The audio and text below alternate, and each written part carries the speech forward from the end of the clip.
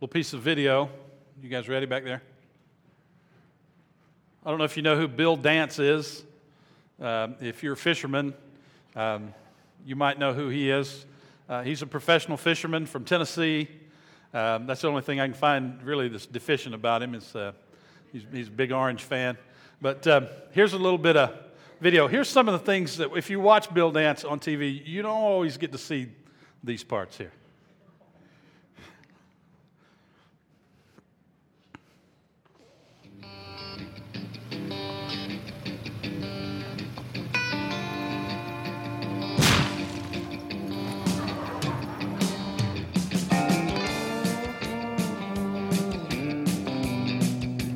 God, it hurts so bad.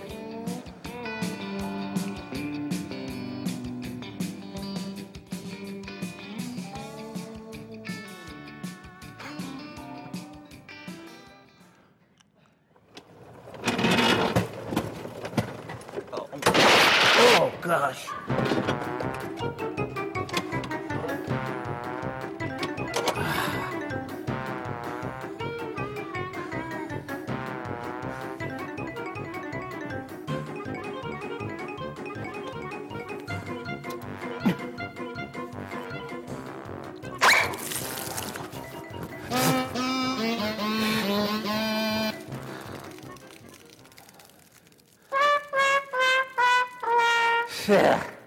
There's many different types of baits that can be used for situations like this. Now, one in particular would be a bait that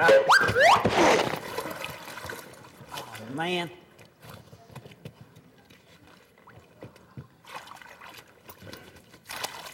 God. God.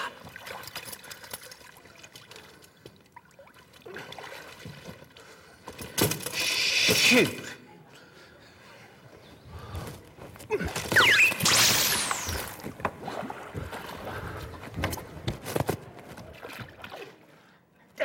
Got me.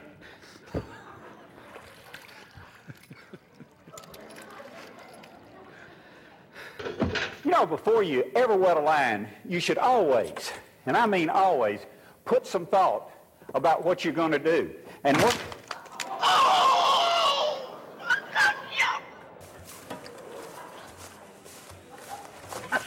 I saw you there.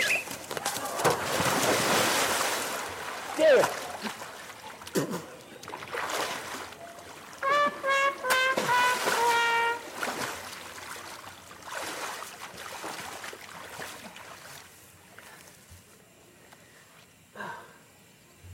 What?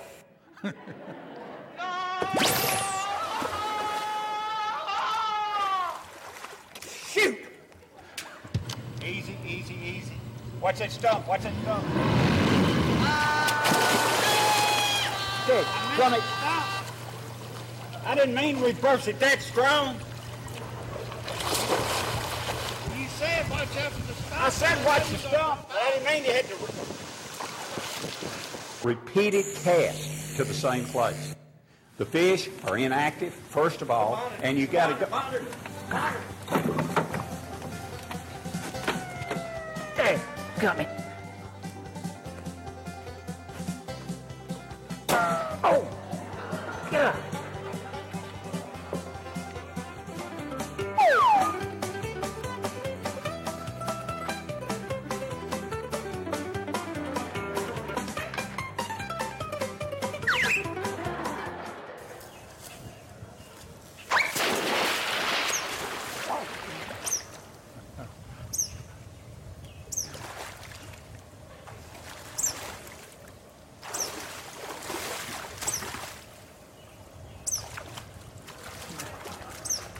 The Oklahoma blade.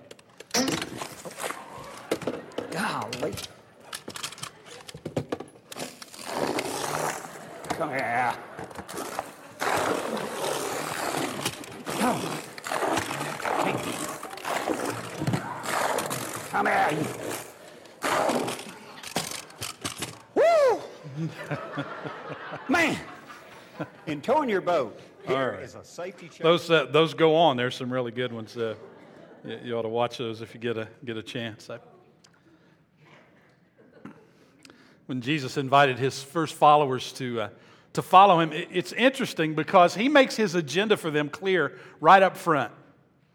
He says to them, I want you to follow me, and when you do that, I'm going to make you into something that you're not right now. I'm going to show you how to do something that you're not doing right now. Now, when Jesus says something like that, we expect him to say, well, follow me, and I'm going to make you more disciplined. Follow me, and I'll make you more spiritual. Follow me, and I'll make you a better husband. I'll make you a better wife. I'll show you how to be a better parent. I'll show you how to be better at handling your money. I'll show you how to be more organized. I'll show you how to be more holy. There's all kinds of things that we think Jesus might show us if we were to follow him. But when he calls his first followers, when he calls those first initial followers, I think that what he told them he was going to show them how to do, I think it confused them. And I think it scared them maybe a little bit. And I think the thought might have crossed their mind, I'm not too sure I'm interested in doing what it is you're calling me to do. But they followed him anyway. We're beginning a brand new series this week we're calling Capturing God's Heart. It's a unique series for me because it's a series to prepare us for what I think God is going to do in our near future. The fall has always traditionally been a time of harvest, and even in our church, it's been a harvest time for us, and I think this series is going to help us prepare for what God is getting ready to do in our church. And it's also unique because of how it came about. See, it wasn't originally on my preaching calendar for this year. I always plan a year in advance, and it wasn't on here. But I moved some things around, and I cut a series short because I wanted to get this in here. But let me tell you what happened. A few weeks ago, I began to pray this prayer. Lord, give me your heart for lost people. Lord, give me your heart for lost people. And then I began to pray silently for people that I would see. People that I see when I'm out driving around town. People who are in their yards or on the sidewalk or at the intersection. People who are standing, waiting in line with me at the store. Wherever I go in the community, I'm just praying, God, if you want to use me, if you want to use our church, if you want to use our people to reach that person and that person and that person, God, we want to be open and we want to be ready. Use us. And then a couple of weeks ago, I began asking God to give you his heart for lost people. Asking him to use you and me to reach and grow as many people as possible in Christ Jesus. I'm praying for us to capture God's heart for people who are far from him, people who are lost and apart from him. See, I believe that Jesus' agenda in calling those first disciples is also his agenda for calling you and me. It's also what he wanted to do in them and for them, he wants to do in us and for us. And just like them, it's a little confusing. It's maybe a little scary. And how we respond to that calling depends on a lot of things. Depends on our religious background. Depends on whether or not we grew up in church. Depends on our experiences with different types of Christians. I've come to the conclusion at this point in my life that there are different brands of Christians. Like maybe in heaven there's going to be different neighborhoods of Christians. And I love them, but there's some Christians, I don't want to live in their neighborhood. You know what I'm saying? And just like Jesus said to his earliest followers, he says to us, follow me. And I'm going to show you how to do something. This morning I want us to look in our Bibles at the Gospel of Mark. It's one of the 4 stories of Jesus' life, 4 accounts of Jesus' life that we find in our New Testament, Matthew, Mark, Luke, and John, each one told from the perspective of the writer. Most scholars, most people who study this kind of thing believe that Mark's gospel is Peter's recollection. John Mark was Peter's nephew and traveled on missionary journeys with him. And so the scholars believe that that what Mark wrote down was what Peter remembered about following Jesus. And he includes this story of the time that Jesus called his first 4 followers. Jesus had a large group of people who followed him, possibly as big as 120 or so at times. Sometimes there were fewer than that. But there were 12 who were closest to him, and they were known as his disciples. And the disciple is a learner, it's a student.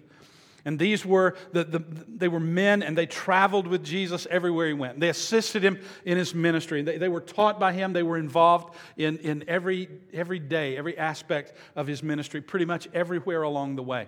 And Mark tells us the story of when they were called in Mark chapter 1. We're going to pick up in verse 14.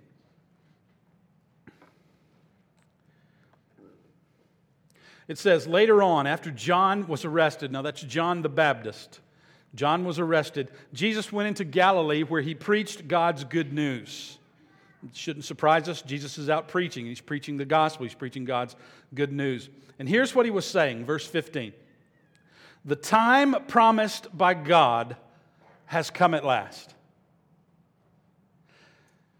To all the Jewish people who had been waiting hundreds and hundreds and hundreds of years for the Messiah to come, and who had to endure false messiahs and wannabes, Jesus says the real deal's here. The real deal is here. The promises that have been made to you, that were made way back in the Old Testament, they're about to be fulfilled, Jesus says, because he announced the kingdom of God is near. It's not here yet, but it's coming. And to the Jewish person who heard that, that meant one thing. It meant freedom. You see, they were an occupied people living in an occupied country. They hated the Romans. And when they heard the Messiah is coming, what they thought, what came up in their mind was this warrior king who was going to drive out the Romans and set them free. Jesus says the kingdom of God is near. And then he says, repent of your sins and believe the good news. Now, there's an awful lot in that little short sermon. That was Jesus' message. But there's an awful lot there.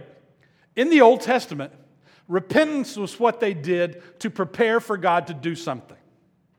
A lot of times it was expressed like this. God would say to them, repent and I'll return to your land.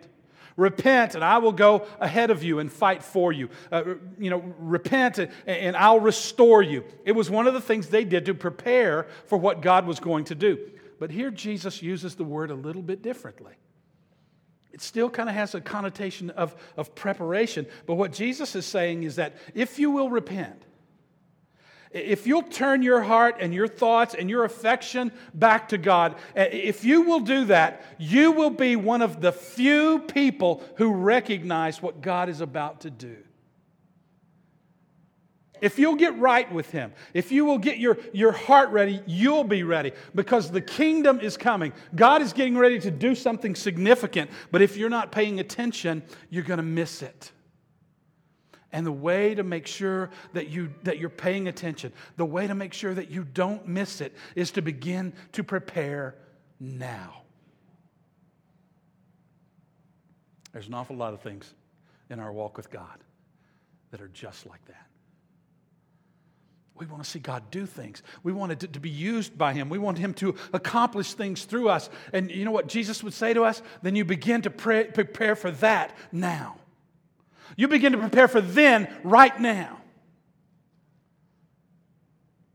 Every now and then on the news, they'll report that there's going to be a meteor shower.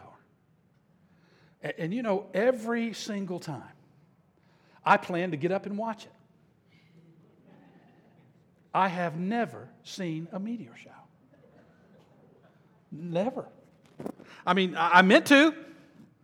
I fully intended to. I meant to get up at 3 o'clock in the morning and go out in my pajamas and watch it. But I didn't. The good daddies were out there. They were out there with their... Oh, somebody went, oh... They were out there with their telescopes set up and their charts of the night sky, and they were pointing out, to their kids, this is this planet and this is that star. And I was in the house going, my kids couldn't have got me up if they set my shorts on fire. I wasn't out there to see the meteor shower. The meteor shower came and went. But listen to this now. The fact that there were people out there looking for it didn't make it happen. The fact is, they got to see it because it was going to happen. Because they prepared to see it happen. Everybody else slept through it. Jesus is saying God is about to do something. He's going to do something enormous. He's getting ready to do something that's brand new. And if you're going to be part of it, you've got to prepare for it now. And the time to prepare for it is now, Jesus says. God's doing something new. And the only people who are going to see it are the people who are prepared to see it. The people who are looking for it. You know, I've never found an arrowhead. My brothers have found dozens and dozens. Some of you may have found them. You know why I've never found them? So I don't look for them. I don't. Well, my brothers go out and they've got their sticks and they're turning over dirt and they're kicking leaves and they find them. I don't find them because I'm not looking for them. Jesus says God's getting ready to do something. If you want to be ready, you've got to be looking for it. That was the message he was preaching. And he's out preaching that message when he comes across those first people he calls to be his followers. Look in verse 16, Mark chapter 1:16. One day as Jesus was walking along the shore of the Sea of Galilee, he saw Simon and his brother Andrew throwing a net into the water. And for the slow people, Mark adds this, for they fished for a living. Just in case you were wondering, why are they throwing that net in the water? They fished for a living, okay? And Jesus called out to them, come follow me, and I will show you how to be more spiritual. Come follow me, and I will show you how to be a better person. Come follow me, and I will show you how to be more holy. No. Jesus says, guys, I want you to follow me. And what I'm going to ask you to do is not something that you'd necessarily sign up for. It's not even something that you understand right now. But I'm going to show you how to do something you don't know how to do yet. It's not something you can do for yourself. It's not something that will happen overnight. You're entering into a process. You're entering into an apprenticeship. Jesus says, come follow me, and I will show you how to fish for people. In Luke's gospel, he tells the same story. And he tells us that Jesus said, don't be afraid. From now on, you'll be fishing for people. To which those disciples went, do what? It didn't make any sense. It couldn't have made any sense to them. But look what happens next in verse 18. They left their nets at once and followed him. Man, how faithful. How committed. How irresponsible. Look at the next verse. Look at verse 19. A little farther up the shore, Jesus saw Zebedee's sons, James and John, in a boat repairing their nets. He called them at once, and they also followed him, leaving their father Zebedee in the boat with the hired men. Luke tells us that Simon and Andrew were partners in this fishing business with James and John and their father. Okay? 5-way partnership. So Jesus comes along and says, man, this thing is killing me today. All right. Maybe it'll stay. Jesus comes along and says, follow me, and 4 of them, 4 of the 5, leave their dad and their business partner. Hey, Dad, see you later. We're going to follow this preacher we've known for 5 minutes. Good luck with the fishing business. I don't think they had a clue what Jesus meant when he said, follow me. And I'm going to show you how to fish for people. They may not even have heard all that he said in the excitement. But in just a little while, that's what they were. That's exactly what they were, fishers of men. See, it wasn't long before they understood that if you are a follower, you are a fisherman. If you're a follower, you're a fisherman. And they took the message they heard Jesus preach And they began to share it with others. And they began to help them understand, hey, if you're a follower, you're a fisherman. And those people took it and shared it with other people. If you're a follower, you're a fisherman. And those people took it and they shared it with others, who shared it with others, who shared it with others. And here we are, halfway around the world, 2,000 years later, believing in, placing our trust in, living for a Jewish carpenter. Not because somebody followed him way back then, but because a handful of people got it. They understood that being a follower means being a fisherman. Jesus did for them what he said he would do, even though they didn't have a clue. Couldn't have had a clue what he was talking about. When he said, I'm going to show you how to fish for people. And it wasn't just those four. Those four were fishermen. They at least had some familiarity with fishing, right? But it wasn't just them. Jesus took a crooked, thieving tax collector, taught him how to fish for people. There were former prostitutes who followed Jesus, and they became fishers of men. There's a woman who'd been married 5 times, and the guy she was living with wasn't even her husband. And Jesus said, I can tell you all about yourself. You need to know me. You need to recognize me and worship me. And she went, the Bible says, and told everybody she knew. She became a fisher of men. There was a man who was possessed by a demon. Jesus cast out the demon. He told him, go tell everyone what the Lord has done for you. Tell him how merciful he is. And he began to fish for people. When Jesus called you and me to follow him, it wasn't just to make us more spiritual or more holy or to make us a better person or a better mate or a better parent. What he wants to do,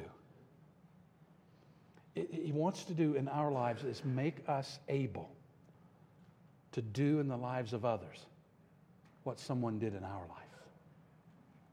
He wants to make it so that we can share with others what someone else shared with us.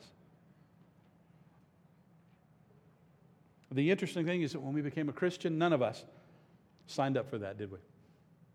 I mean, none of us did. Nobody in this room became a Christian because you wanted to fish for people. We didn't even know what it meant.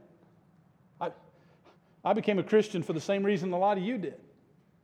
I was a little boy, and an evangelist named Johnny Joslin literally scared the hell out of me. Which, being interpreted, means he explained to me that when people die, they go to heaven or hell. And that heaven is wonderful, incredible, beautiful, and that hell is horrible and awful. And if you become a Christian, you get to go to heaven, not hell. I didn't have to think about that one too long, did you? Sign me up. Sounds good to me. Pretty selfish motivation when you think about it. Others of us became Christians because we wanted something from God. Maybe we had a marriage that was blowing up or finances that were crumbling. Maybe we had a health scare or we had a loved one who was sick or dying. We needed God to fix something, to stop something, to do something. Selfish motivation. Even after we become Christians. I mean, when we pray, don't we pray like, gimme, gimme? Bless me, protect me, help this to work out, help that to work out, get me a job, get me another job, get me a better job, fix my marriage, get me a marriage, get me another marriage, get me a boyfriend, please get rid of this boyfriend, help me, protect me, give me, bless me. And God is so patient. He's so patient. He answers our prayers and He works in our lives and He guides our steps and He shows Himself faithful over and over and over. And just like those first followers of Jesus, we didn't become Christians because we wanted to fish for people. We became Christians because of what Jesus had done for us. There's part of the story that Mark leaves out, and Luke tells us that Jesus called these men to follow him and become fishers of men right after they had been fishing all night and hadn't caught anything. You might remember that story from Sunday school or Vacation Bible School growing up. They'd gone out and they'd fished all night and they hadn't caught anything. And Jesus says to them, hey, let's go fishing. And I think they kind of chuckled at that because it's 11 o'clock in the morning and the professionals fished at night. And I think they kind of, said to each other, oh, he's a carpenter. What does he know about fishing?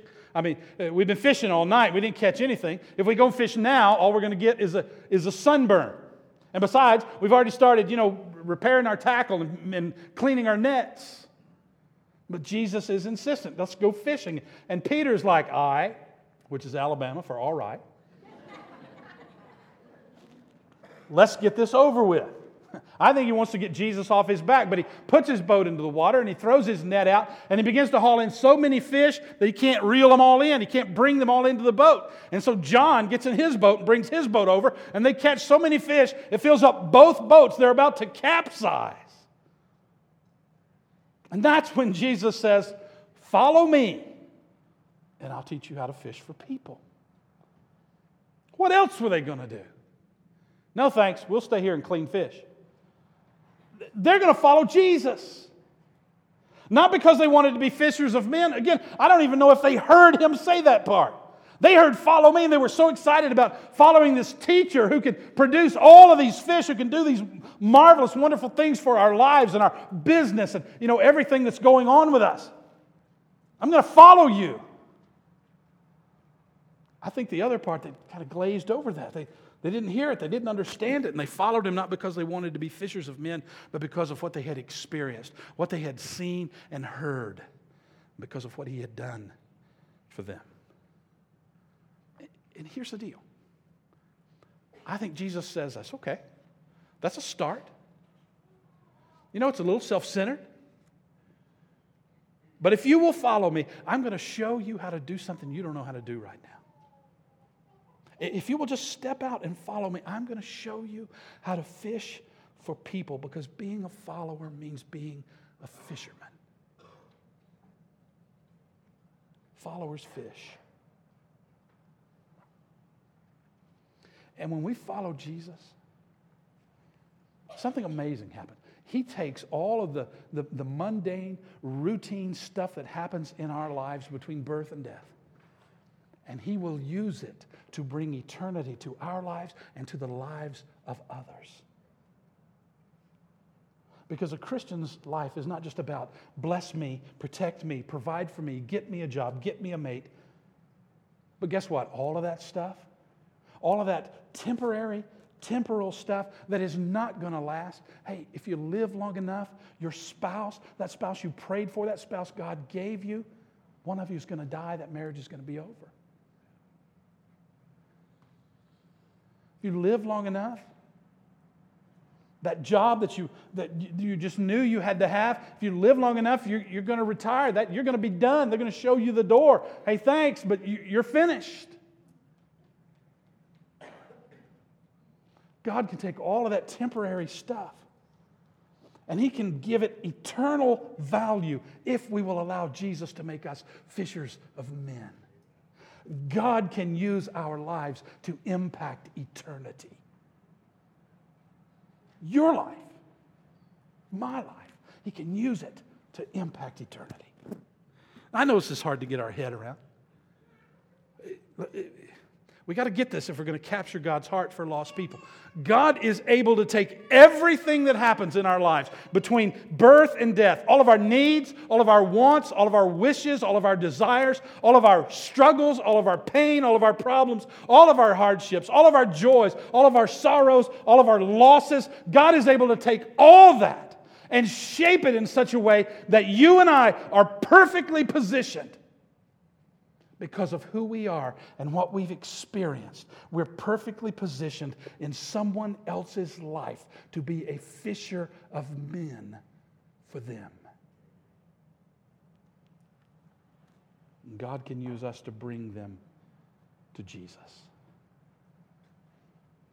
God will put us in the perfect place to impact someone else's life because of all we've experienced in our life. If we will follow Him, He will use our lives to reach into the lives of other people. That's what it means to fish for people. Followers are fishermen. Followers fish.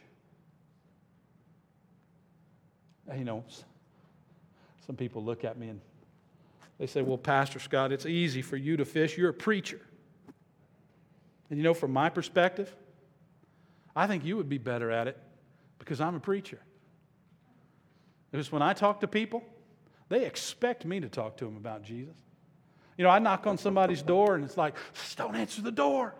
It's the preacher. Turn off the lights. Lay down on the floor. Maybe he'll go away. It's a big disadvantage. You know, when somebody finds out that I'm a pastor, sometimes there's something that kind of closes off in people. Like they're afraid I'm going to grab them, you know, and dunk them in the nearest mud puddle or something, or hit them over the head with a Bible. I don't know. But your friends, your family, people you work with, people you go to school with, they won't do that with you. Our natural tendency is to look at ourselves and to think, well, I can't fish. I mean, but we'll look at somebody else and go, you'd be great at it. I mean, you lived such a life of sin. I mean, you know, you had all that sin and evil junk in your past. I mean, you were so far down in the pits and Jesus brought... what I'm trying to say is, you've got a great testimony. I don't have a testimony. I had a nice little easy, wrinkle-free life. But you've got a testimony. And the person with the testimony, with all the sin and the junk in their past, they think, well, I couldn't be a fisherman. I got too much baggage. But you pretty much obeyed God and walked with Jesus. You'd make a great fisher of men. And that person goes, no, I don't have a story. You've got a story. I don't have a story. The other person says, boy, do I have stories. But that's why I can't be a fisherman. I can't fish. I'm too young. I'm too old. Can't speak very well. I'm not good with people. I don't know them very well. They know me too well. Well, here's what I want you to hear. If you don't hear anything else, you don't hear anything else out of this passage of Scripture, hear this. Jesus said, you follow me, and I will show you how to fish for men. Follow me, and I will show you how to fish for men. You're not going to come into this thing understanding how to do it. And yes, you're going to make mistakes. And yes, you're going to do it wrong. And yes, you're going to have these stereotypes that hold you back. I mean, you're going to think, I don't want to knock on doors. And I don't want to hand out tracts. I don't want to carry a big sign. And God says, we're not talking about methodology. We're talking about you following me and letting me use your life and your experience to have an eternal impact in the life of another person. Right now, each of us is perfectly positioned to be a fisher of men in someone's life. Every one of us. We are perfectly positioned in our families. We're perfectly positioned in our neighborhoods, perfectly positioned at our jobs, in our world, in our sphere of influence. We are perfectly positioned to share through who we are, through our life and our personality, the message of Jesus. And there is somebody who will listen to you who would never listen to me. There's somebody whose life you can impact who would never be impacted by the person who's sitting on either side of you or in front of or in back of you this morning. Only you. Think about when you came to faith in Christ. When you trusted Jesus Christ as your Lord and Savior, I want you to think about the person or the group of people that God used in your journey to bring you to faith in Christ. And I'm going to tell you something about your journey. It wasn't the message, was it? You'd heard the message before. I'd be willing to bet that person or those people didn't come up to you and say, Jesus died on the cross for your sins, and you went, do what? I never heard that before. I've never heard anything like that. That's not how it happened, because it wasn't the message. It was the messenger. It was the messenger. It was what they meant to you and how they cared about you and what you knew about their life. What you knew about what they had struggled with and what they had been through. So it was the message and the messenger combined with the unique circumstances of your life at that point in time. That's what made them perfectly positioned to be a fisher of men that caught your interest and reeled you in to a relationship with your Heavenly Father.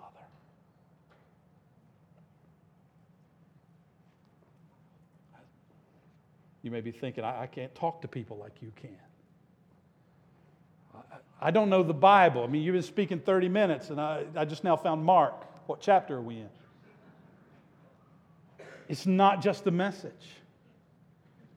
It's the messenger intersecting a person's life at a critical time, and they get it.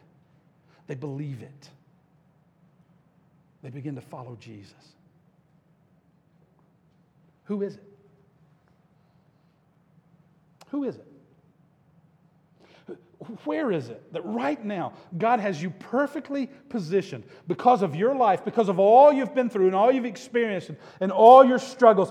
Where is it? Who is it that God has you perfectly positioned in their life to be a fisher of men for them? Being a follower means being a fisherman. Followers fish.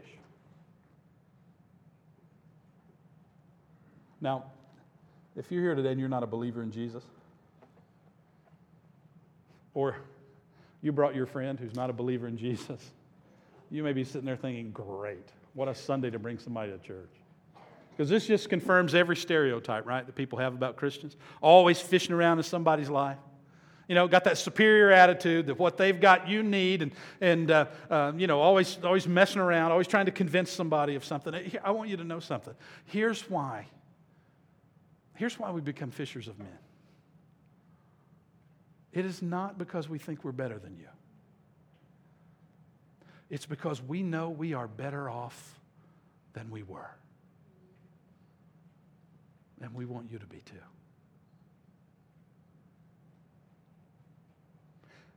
Here's why I think this series is so important, and how crucial it is that we seek to capture God's heart when it comes to lost people. Because each of us, whether we know it or not, whether we understand it or not, and frankly, whether we believe it or not, we are perfectly positioned in someone's life to be a fisher of men. And if we're not looking for it, if we're not growing in that direction, if we're not asking God and looking for Him to use us in that way, we will sleep through the meteor shower. We will miss the opportunity to be used by God in someone's life in an amazing, incredible, life-changing way.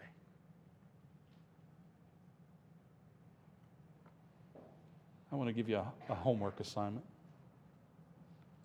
I know when I've done this before, there's a handful of you who will do it, and God bless your hearts. And the rest of you will kind of, see you next week. And you figure you got your brownie points because you showed up.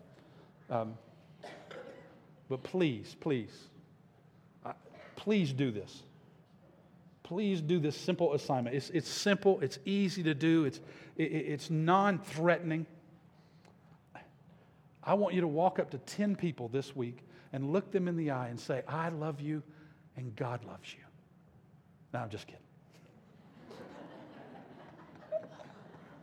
I had to do that. I wish you could have seen your faces. I wish you could see some of your faces now. You're like, that's not it. Here's what I want you to do. There's an index card in your bulletin. Okay, but you don't have to use that card. Just get a piece of paper and write down 3 names. I want you to write down 3 names. People that you, with any degree of certainty, believe God may have perfectly positioned you in their life to be a fisher of men. Some of us may only be able to come up with 1 name, with 100% certainty. 1 or 2 maybe. But go ahead and list 3. If you've got 2 that you think God may be perfectly positioning you in their lives, write their names down. Write down the names of people you think God has placed you in their lives to use who you are and what you've been through and what you've experienced to reach them with the life-changing message of Jesus Christ. Put those names where you can see them every day. On the dashboard of a car. Take to a kitchen cabinet. The medicine cabinet mirror. Put them where you can see them every day. And when you see those names, pray a simple prayer. Pray something like this. Lord, use me. Give me an opportunity to be a fisher of men in the lives of these people. In Jesus' name, amen. And then watch what happens. Prepare yourself now and look for the opportunity for God to use you in someone else's life, in the life of the person He has perfectly positioned you in their life to be a fisher of men. Being a follower means being a fisherman. Followers fish. Bow your heads, please. Close your eyes.